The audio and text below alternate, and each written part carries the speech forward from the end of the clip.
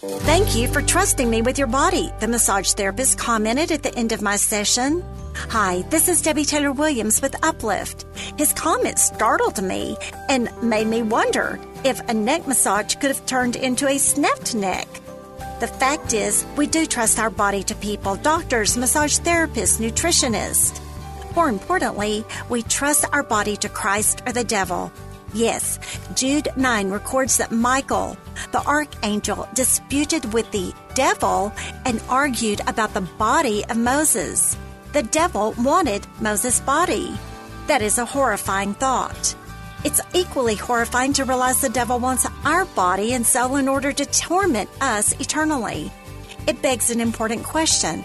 To whom have we entrusted our body? Visit me at DebbieTaylorWilliams.com.